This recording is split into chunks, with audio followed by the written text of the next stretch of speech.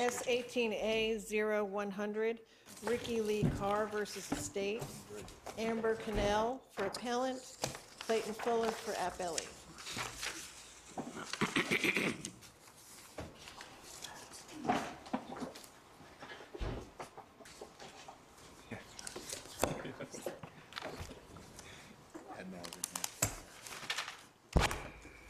Ms. Connell. Mr. Chief Justice, members of the court, may it please the court. My name is Amber Cannell, and I represent the appellant, Ricky Carr, in this case. Ricky Carr is a young man with mild to moderate mental retardation. Ms. Connell, if you might get just a little bit closer to that microphone. Thank you so much. You're welcome. And Mr. Carr was charged with serious violent offenses. Subsequently, he was evaluated by Dr. Sam Perry with the Department of Behavioral Health and Developmental Disabilities. Dr. Perry determined that Mr. Carr was incompetent and found that because of his low intellectual functioning, it was unlikely that he could be restored to competency. Dr. Perry further provided that any attempt to restore Mr. Carr to competency should be done in an outpatient setting. What Dr. Perry evaluation on, how much examination, and was that done at the jail, outpatient? It was done outpatient in defense counsel's office. Mr. Carr came in to be evaluated by Dr. Perry. He evaluated, interviewed him, spoke with his mother, defense counsel. He reviewed medical records, school records, and reviewed a prior determination of incompetency of Mr. Carr and making that determination. After the... So how much time did he spend with your client? Do you have any idea? Was it one day or? Oh, no, it was one occasion. Okay. There was information provided in the proffer that Dr. Perry requested additional time, but as moving forward under 17-7-130, that was not permitted. Due to the language in 17-7-130 subsection C, the court found Mr. Carr incompetent, and because of his incompetency, submitted him to the Catoosa County Jail, subsequently to the state hospital. The court felt that the language in 17-7-130 subsection C requiring physical custody of the accused to be committed, that meant that Mr. Carr had to go into the local jail. But despite the fact that it was unlikely that Mr. Carr would be restored, and despite the recommendations from Dr. Perry that he have any attempts on an outpatient basis, Mr. Carr was detained without a hearing to provide further information to ensure that this commitment furthered the purpose. The essential issue we're asking here today is whether the trial court is constitutionally required to hold a hearing prior to commitment to determine the accused's restorability and need for inpatient hospitalization prior to sending that individual to the jail and to the state hospital. We believe the answer to that question is yes, and that OCGA 17-7-130 is unconstitutional, facially, as and it was applied to Mr. Carr. The automatic confinement to the jail and to the state hospital deprived Mr. Carr of his fundamental right of due process. Without that hearing, I'd like to move forward with the due process argument first. Any pretrial detention implicates a liberty interest and mandates due process. The commitment to the state hospital for any purpose also constitutes a significant further deprivation of liberty. So Mr. Carr's liberty was deprived when he was committed to the county jail as well as to the state hospital.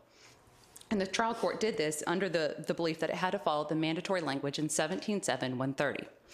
However, we know that just because a state law exists authorizing commitment, that does not mean that the law and the commitment complies with the mandates of due process. At a minimum, due process provides the right to be, or an opportunity to be heard and notice. What we have in 17-7-130 is a lack of time limits for those who are confined. In no way does it limit any amount of time that the individual spends in confinement at a county jail prior to going to a state hospital, nor does it expressly limit the time at the state hospital. 17-7-130 subsection C only limits the time that a department can conduct an evaluation. It has 90 days once the individual is at the actual custody of the hospital to evaluate the individual and determine whether or not it is likely they can attain competency in the foreseeable future. So is this a facial challenge? It is, Your Honor. It is facial and as applied to Mr. Carr. Is it not capable of being applied in a constitutional manner if things happen quickly? Not as provided by the statute. The statute doesn't have a limitation on it, and without that, it's arbitrary and indefinite. We have Jackson versus Indiana through the United States Supreme Court, which found that due process and equal protection was violated through the Indiana competency statute because it had an indefinite time frame on which that individual was committed.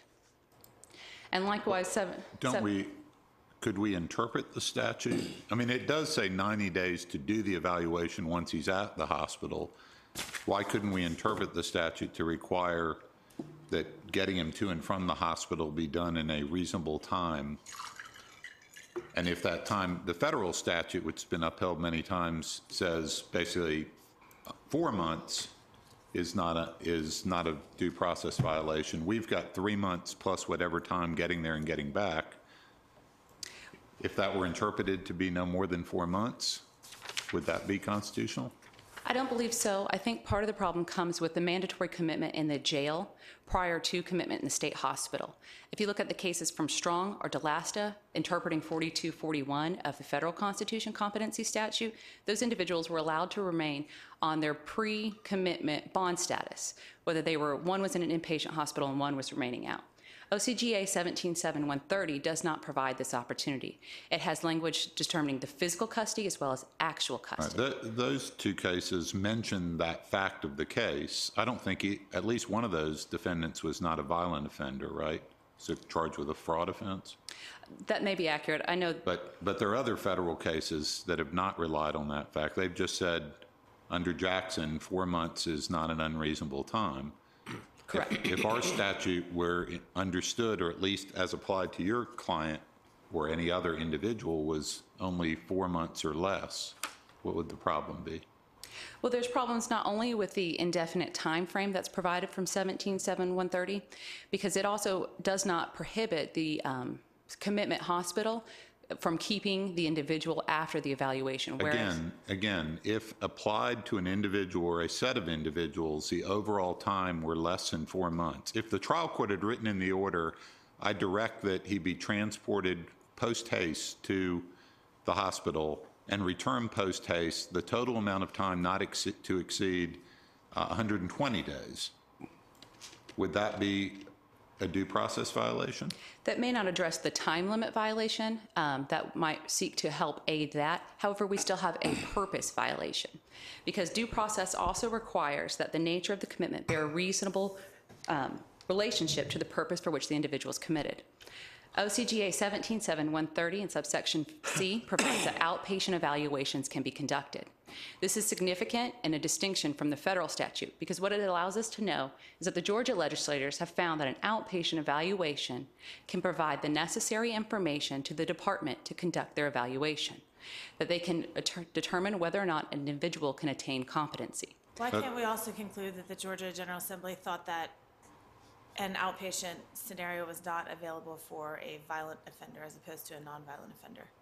Because the distinction here, we have an individual who has pending criminal charges, and without further evidence, we have no finding of dangerousness.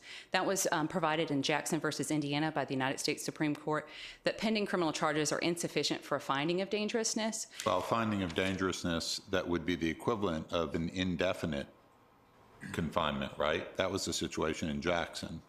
Did Jackson say that you couldn't make a finding based on criminal charges that would result in a time limited, like 4 months? It appeared under the due process evaluation of Jackson, the biggest concern was related to the time limit. It did mention that it implied a finding of dangerousness that had not occurred on the trial level. Right. So many of the federal cases involve nonviolent offenders, and they uphold as not being a violation of due process, keeping somebody for evaluation for up to 4 months, even with a nonviolent offense. Are you saying that a legislature could not say, well, we'll give a break to people who are not violent, we'll let that happen in the community, but for violent people, we have greater concerns? That's for violent charges. That's not a rational distinction? I think that begs the purpose of what's the purpose of commitment. If we're determining that dangerousness is to be evaluated, a hearing should be held. If we're determining that should be the department's evaluation of an individual, the nature of the charges has no bearing on the department and their ability to determine whether or not a person can attain competency.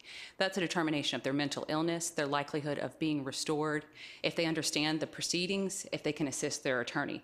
It has no bearing on the nature of the charges. Because the nature of the charges imply the dangerousness finding, a hearing should be held to determine whether or not that commitment has been arbitrarily imposed.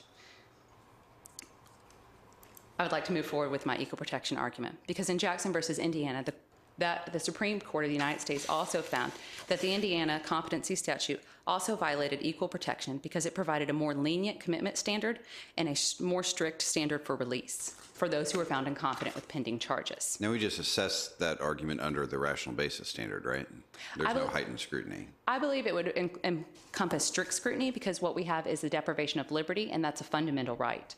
Being deprived of one's freedom, having to go into the county jail, as well as having to go to the hospital. Equal protection? Typically, our level of scrutiny is based on the nature of the classification that's made, right? Determining what we are dealing with, and because what we're dealing with here is a fundamental right, that's why I believe strict scrutiny applies.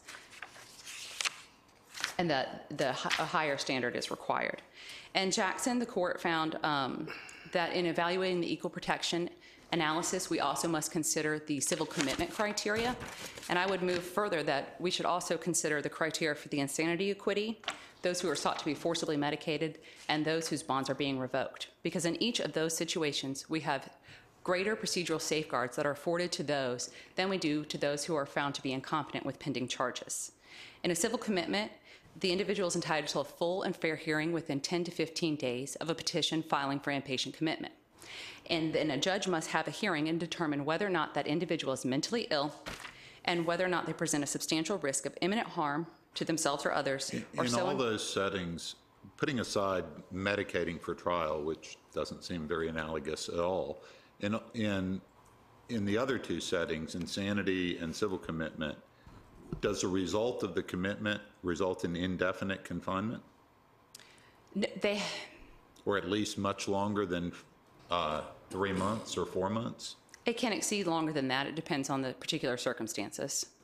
There are review periods, and the court may consider other information. There can be petitions filed by the department that allow the reconsideration of the commitment. And so in civil commitment, we have to have a hearing to discuss not only the mental illness, but the harm or inability to care for someone.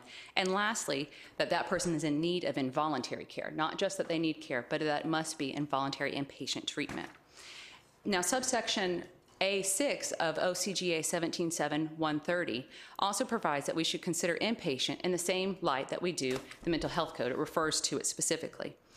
But yet we have no opportunity to evaluate this criteria. Additionally, there's the insanity equity. That's a person who's been found not guilty by reason of insanity. They've been found to commit the acts related to a crime, but that they don't possess the requisite intent because of their mental illness. From that verdict, the court commits them to a hospital for 30 days where the department conducts an evaluation. The evaluation in that setting is whether the person is mentally ill and in need of involuntary treatment or developmentally disabled and a substantial risk of imminent harm to themselves. The court can discharge the individual who's been found not guilty by reason of insanity without a hearing. However, if it does not, it must have a hearing within 30 days. So in the situation for someone who has been in insanity equity, they have a much shorter timeline than the individual who is found to be incompetent. The pending criminal charges cannot justify a different treatment than those who have been convicted. And I would like to discuss the cell test in those who are forcibly medicated, because the purpose of forcible medication is to attempt to restore the individual to allow them to be brought to trial. Much like the state may have an interest in seeking a person to be committed to a hospital, is to seek that they can be brought to trial. In that situation, the United States Supreme Court held that a 4-factor test must be found prior to committing the individual to the state hospital. They must find that there's an important governmental interest. Well, that's not right. I mean, the individual in cell and in other cases are in custody. The question was, can you stick a needle in them? That's correct, Judge. I misstated that. It is correct that it's prior to forcibly medicating them. That they must make this decision. So before taking their liberty away. And in the situation of cell, the liberty is unwanted medical treatment. The issue we have present with Mr. Carr is being confined in a jail and being confined in a state hospital. And in cell, they must determine the important governmental interest, that the medication will significantly further that governmental interest, that medication is necessary and the least intrusive means to accomplish that interest, and as well that the medication is in the defendant's best interest.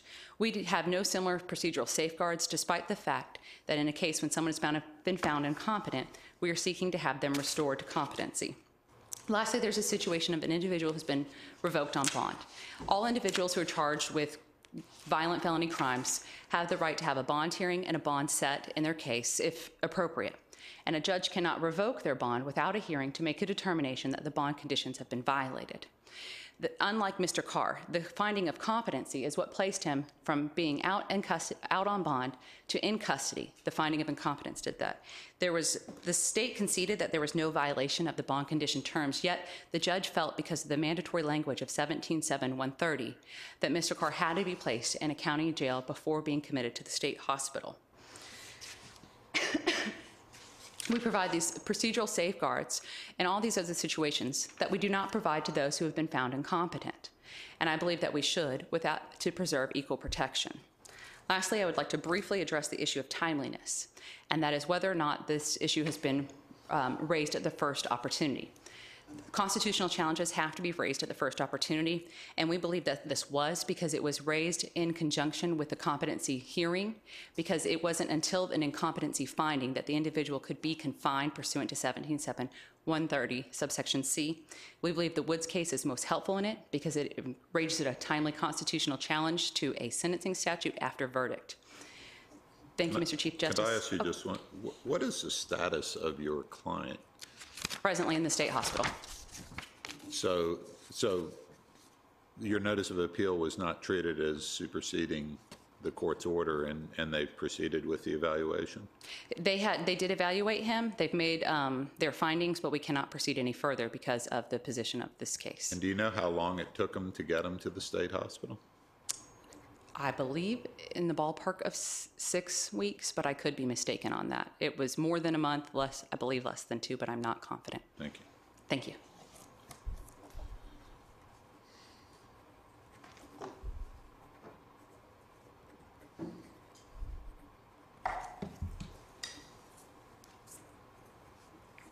Mr. Fuller? May it please the court. Chief Justice Hines, Justices of the Supreme Court, I appreciate your patience because I know this morning must be running long for you guys. And I want to say thank you to Ms. Cannell for being willing to come before the Supreme Court, because this is a large accomplishment for a kid from White County to be in this court. And I'm excited to be here and speak to you about this case. OCG 17-7-130 represents a time-tested statutory scheme that maintains protections for those who are deemed incompetent to stand trial, for the interests of the state, and as well as the victims of the state. The greatest authority that the state will present to the court today will start at Florescu versus State, which is 276 Georgia App 264. The facts of that case are a little bit strange in the sense that in that case, the defendant was actually after conviction asking to challenging the court in the sense that they didn't go back initially before the trial and look at the incompetency of that defendant involved in that case. But there's language within the Court of Appeals of that case that's essentially saying, interpreting this statute, 17-7-130, it is mandatory that a defendant that is found incompetent is to be turned over to and it's a difficult organization to say, so I'm going to say the abbreviation, the DBHDD. That language isn't challenged, and essentially what Ms. Cannell and her client, Mr. Carr, are trying to do is bring a new challenge to this case and to this statute. And as the court pointed out, that the federal authority on this case, specifically dealing with the due process questions that were raised by appellant, are that every time a court has faced this issue, they say there's no due process violation. Although the federal statute has a pretty strict no more than 4 months for the whole process to happen, and if the hospital evaluates them quicker than 4 months, they have to truncate the process. Georgia just says 3 months at the hospital, but could take forever getting there or getting back. Yes, sir, and that may be an issue that the legislature would want to take up, but I think what the federal case law is saying is that you start to get really concerned about this issue from a due process standpoint once the commitment seems to be indefinite, and that certainly isn't the case at this point. This certainly isn't the facts in the case, and when I refer to OCGA 177130 as a time-tested statutory scheme, those types of challenges has not been presented. So I think when you look at the facts on the ground with county jails, they are looking to get their people out of jail as quickly as they can. How long did it take to get this person to a state hospital? Sir, it would take me just a couple of minutes to run through my notes. I don't remember off the top of my head the exact date. So I'd have to go back Quick and as look. possible, meaning 2-3 days or No, sir. several weeks? I think it took some weeks to get them down there. And I think, That doesn't sound like as quick as possible. well, I think, and Your Honor, if I could address that issue specifically, I think when you look at the federal statute, most federal courts are in a larger city like Atlanta or some other city that would probably have these types of resources close by. When you're in a rural circuit like I am at the Lookout Mountain Judicial Circuit, it may be more of a challenge because a sheriff has to deal with an officer that has to drive someone a long distance. There's a lot of planning that has to go involved in it. And so to keep Well, to your point, the timing doesn't have so much to do with how quickly the sheriff's deputy can transport that defendant. It has to do a lot of times with how many beds are available, right? That's correct. And whether there's a place at the hospital for the defendant and whether there's a doctor available to evaluate the defendant in a timely fashion, correct? Yes, Your Honor. Well, but none of that makes it's very difficult to get an arrested defendant in some places a probable cause hearing within 48 hours. But if you don't do it, that's a constitutional violation, even if all the sheriff's deputies are home for the weekend. So what's the limit on how long it can take? I don't think that's specifically been spelled out. As long as the statutory scheme is saying that the intent of the statute is that this is not, that this confinement is indefinite, then it passes constitutional muster. The scheme, on its face, the scheme is indefinite. It doesn't set any time limit on the amount of time getting him to the hospital or getting him back. So on its face, the statute says 3 months at the hospital, and whenever you get back to court, could be 40 years, will proceed, right? So would that be constitutional? No, Your Honor, I don't think that would be constitutional, and I don't think that's the statutory scheme that the legislature has put in place, and I don't think that's how any executive officers who would be implementing. Okay, so how much time would be too much for this individual defendant? Well, I think there's a separate issue as to a recommendation that would come from the medical professionals about how much time this individual may need to be restored to competency, which is an issue, which is important. That's a separate issue. I mean, Sure. you acknowledge that at the end of this initial evaluation, you got to come back to court with the evaluation done by the hospital, and then the court has a hearing, right? That's correct. Yes, Your Honor. But before the hearing, based purely on the preliminary finding of incompetency, this defendant who's out on bond gets locked up and has his liberty entirely deprived for 3 months plus, under the statute, an indefinite amount of time. On its face, if we interpreted it that way, would that be constitutional? I believe the viewpoint that there is a 90-day requirement to receive a report, that then kicks in a requirement for the trial court to act on that report, what the recommendations may be. If the recommendation may be, hey, with this individual, sorry, it looks like. No, I mean, I get that. That's what happens after the 3 months and after the defendant shows back up in the jurisdiction, right? Under the statute, there is no time limit on that. So it could take, if everyone just drops the ball, the defendant takes 3 months to get to the hospital, is there no more than 90 days, gets evaluated, and then it takes 6 months to get him back because the jail doesn't really want to have this incompetent defendant in their jail. Would that be constitutional? A 6-month time period between the... 9 months, 3 months before, 6 months on the end, 3 months while they're being evaluated. That'd be a year. Yes, sir. I think the issue would always be whether the statutory scheme interprets or attempted to put in place not an indefinite, not locking them away and throwing the key. No one would interpret 17-7-130, placing an individual into the custody of the department and saying this person is going to be there forever. Okay, now, on its face, it's 3 months for the evaluation. What limits that 3 months in terms of the time it takes from the defendant leaving the court who says, I'm finding you incompetent, committing you to the department, to the time the court has another hearing?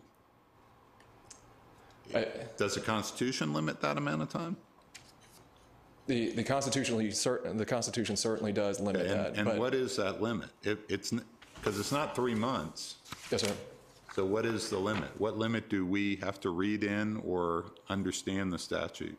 I don't know that if that's ever been specifically spelled out, that there's some sort of magical time limit that would violate the constitutional order or due process. I think the issue is that once that report would come back, if the facts on the ground said that we need more time to restore this person to competency, or if they can never be restored to competency, then you start moving throughout different portions and paragraphs of that of 17-7-130. Are you saying that we would deal with that type of question on an as-applied basis rather than providing a prospective limit, facially speaking, to the statute? Is that what you're arguing? Yes, ma'am. I think that would be a better approach.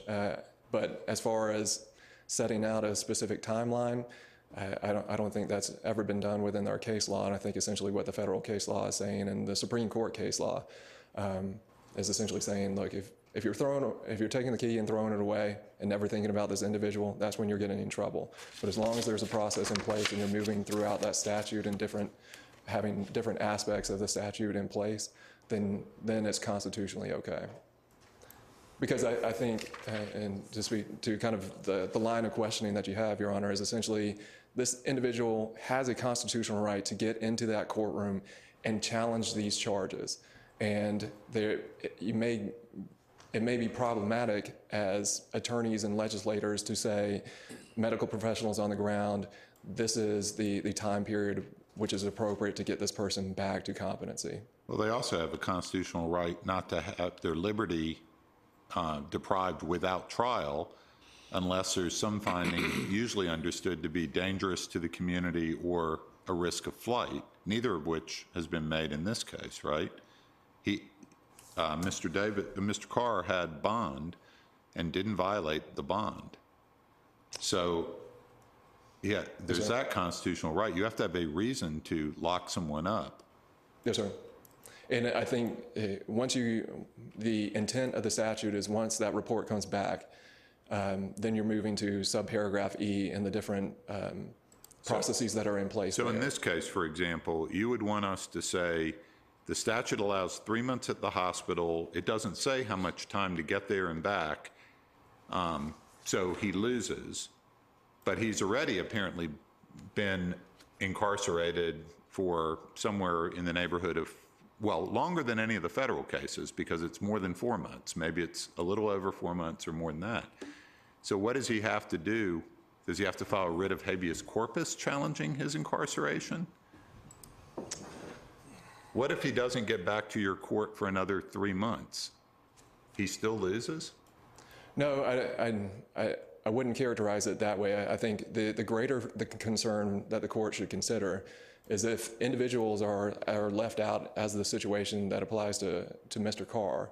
The issue would be that there's absolutely nothing that you can do with this individual because if they've been found to be incompetent, you can't arraign this individual. If they revoke bond, you can't have a bond hearing. There's no sort of hearing that you could have because they've been found by the court to be incompetent. So the only statutory structure that makes sense is to place them into the custody of the department to try to restore them, and then reports would come back and the court would just essentially submit orders to bring that individual back, and we'd have hearing, either go to trial or we would go on to... You could require him, as happens in Georgia with nonviolent offenders, to be evaluated in an outpatient setting, right? The statutory scheme allows that for nonviolent offenders, okay. which is as the court stated, is much broader than the federal counterpart. they're going to lock up non-violent offenders and violent offenders alike, as the case law showed. But only for 4 months. But only for 4 months, as laid out in that statute. And again, the position, sorry. So how does Mr. Carr make sure that he's not held indefinitely? Well, the extended period of his time with the department at this point has been based on this appeal. Why is that? Because If this appeal superseded the trial court's judgment, then I would understand it to supersede the entire trial court's order, which would mean that he should be allowed released on bond again. The only thing that took away his bond was the trial court order, right? That is correct. But once this issue was raised, once this issue came to this court, the trial court is Appellee's position that the trial court no longer had jurisdiction over any other matter. Well, okay. I mean, either the order disappeared because it's on appeal, in which case Mr. Carr should be out on bond with no finding effective from the order, or the order didn't disappear, as it sounds like it was treated, so he got transferred to the hospital to be evaluated, in which case we just assume that the order was effective till this court rules. Are you saying he's just going to sit there for however long it takes the court to rule? Unfortunately so. What jurisdiction would the court have when the Supreme Court is considering the ultimate issue and the constitutionality of the statutory structure that's been in place to put him there?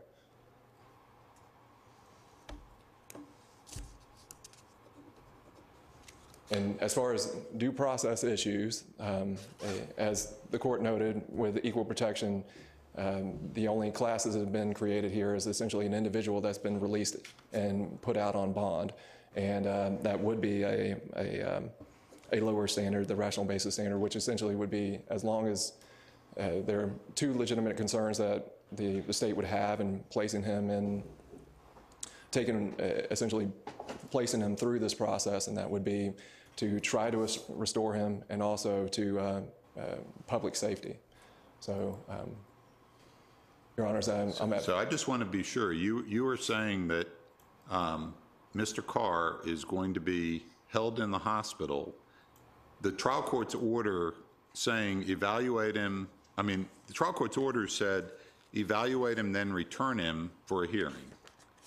And you're treating half of that order as effective, evaluate him, and the other half, return him and proceed with the case, as ineffective? Your Honor, I think if there was a recommendation from the hospital that they would like to maintain this individual and continue to work with him and restore him to competency, I think that would be the only reason that he would stay there. The ultimate question as to whether he would just remain indefinitely in the department's custody being treated once he's been found to be incompetent and cannot be restored, I can't imagine a situation where the trial court wouldn't put an order in place to bring this individual back to our circuit and to deal with this case in whatever way that we can. It's so fact specific. I guess at that point, if he cannot be restored to competency, then we're looking at moving to subsection E, the civil commitment hearings at that point. I don't see anyone interpreting 17-7-130 as once you get someone found to be incompetent and placed into the department's custody, that they're there indefinitely and you just get to throw away the key. I don't think anybody would interpret that statute, and I don't think any officer of the court would believe that was their obligation. And as a prosecutor, the only obligation is justice, and to get that individual back would be the focus of not only the trial court, but Mr. Carr's attorney as well as the state.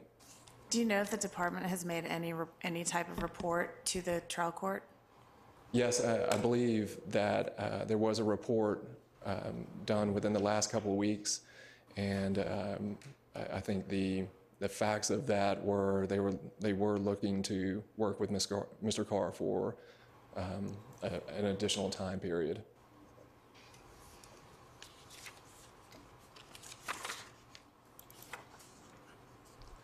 And, Your Honors, if I could just briefly deal with the timeliness issue and the manner in which this constitutional challenge was raised. The state believes there are issues. The initial competency evaluation from Dr. Perry came on or about March 5th of 2017.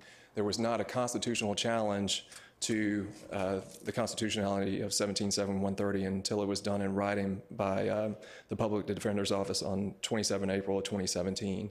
And the only challenge to the constitutionality of the statute were in vague and not non-specific terms, essentially saying that the defendant was deprived of due process and equal protection, and challenging the entire statute as a whole, as opposed to challenging a very specific portion of it, which maybe once the incompetency evaluation was done and it was found and it was sent to the department without a hearing. That was not done initially, and it's the appellee's position that this court should give more guidance on what would be required as far as the timeliness of raising this challenge and the specificity that must be raised to properly challenge the statute under the Constitution. Again, thank you, Your Honors, for having us here today, and I appreciate your time and your questions. Thank you. Thank you, Mr. Fuller. Ms. Connell, anything further for the appellate? Yes, Your Honor. I'd at least like to correct the record. The appellee stated that the report from the department to the trial court, it has occurred since this case has been docketed. I believe we received it in October. The 19th is the day that stands out to me, but I could be off by a few days. That report found that Mr. Carr was incompetent, unlikely to be restored to competency in the foreseeable future due to his low intellectual functioning. They did further provide information related to his need for care because of his inability to care for himself, and they were interested in seeking inpatient solely because they didn't have an outpatient facility available. That report could be supplemented to this court if it were necessary, but it is important that the court is familiar with that. I think it's also important to notice the differences between the federal and the Georgia statute insofar as the federal statute does not have the department, the evaluating department, involved in the first step. OCGA 17-7-130 subsection B1 was added to the Georgia competency statute in 2011, and it provides that now that the Department of Behavioral Health and Developmental Disabilities is to conduct the initial evaluation, and where they are to make an assessment about the individual's competency and make recommendations as to restoration. However, the recommendations are not considered because of the mandatory language of 17-7 subsection C.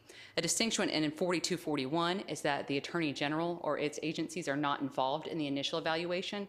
The statute just authorizes psychologists or psychiatrists to perform the evaluation. And the case law seems to place emphasis on the fact that the Attorney General and their authorities need to have the ability to evaluate the individual, and that they have not had that ability prior to the commitment. That goes to the purpose of the commitment. And the fact that Georgia distinguishes and provides outpatient also further demonstrates the ability of the outpatient evaluation to provide the necessary information. Can I just ask, so you say in a report said Mr. Carr is incompetent and unlikely to be restored. Under the statute, does that kick you over to subparagraph E and there's supposed to be a hearing? Yes, a civil commitment hearing should take place within 45 days. 45 days has expired, and we have not had a civil commitment hearing. And do you know the reason for that? Not expressly, Your Honor, no.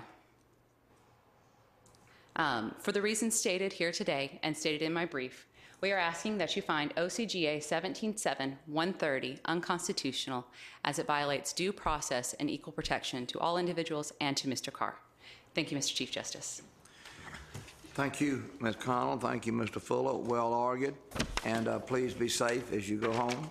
And we appreciate your arguments. Judge Modi, a pleasure to have you in court also. And thank you for being with us.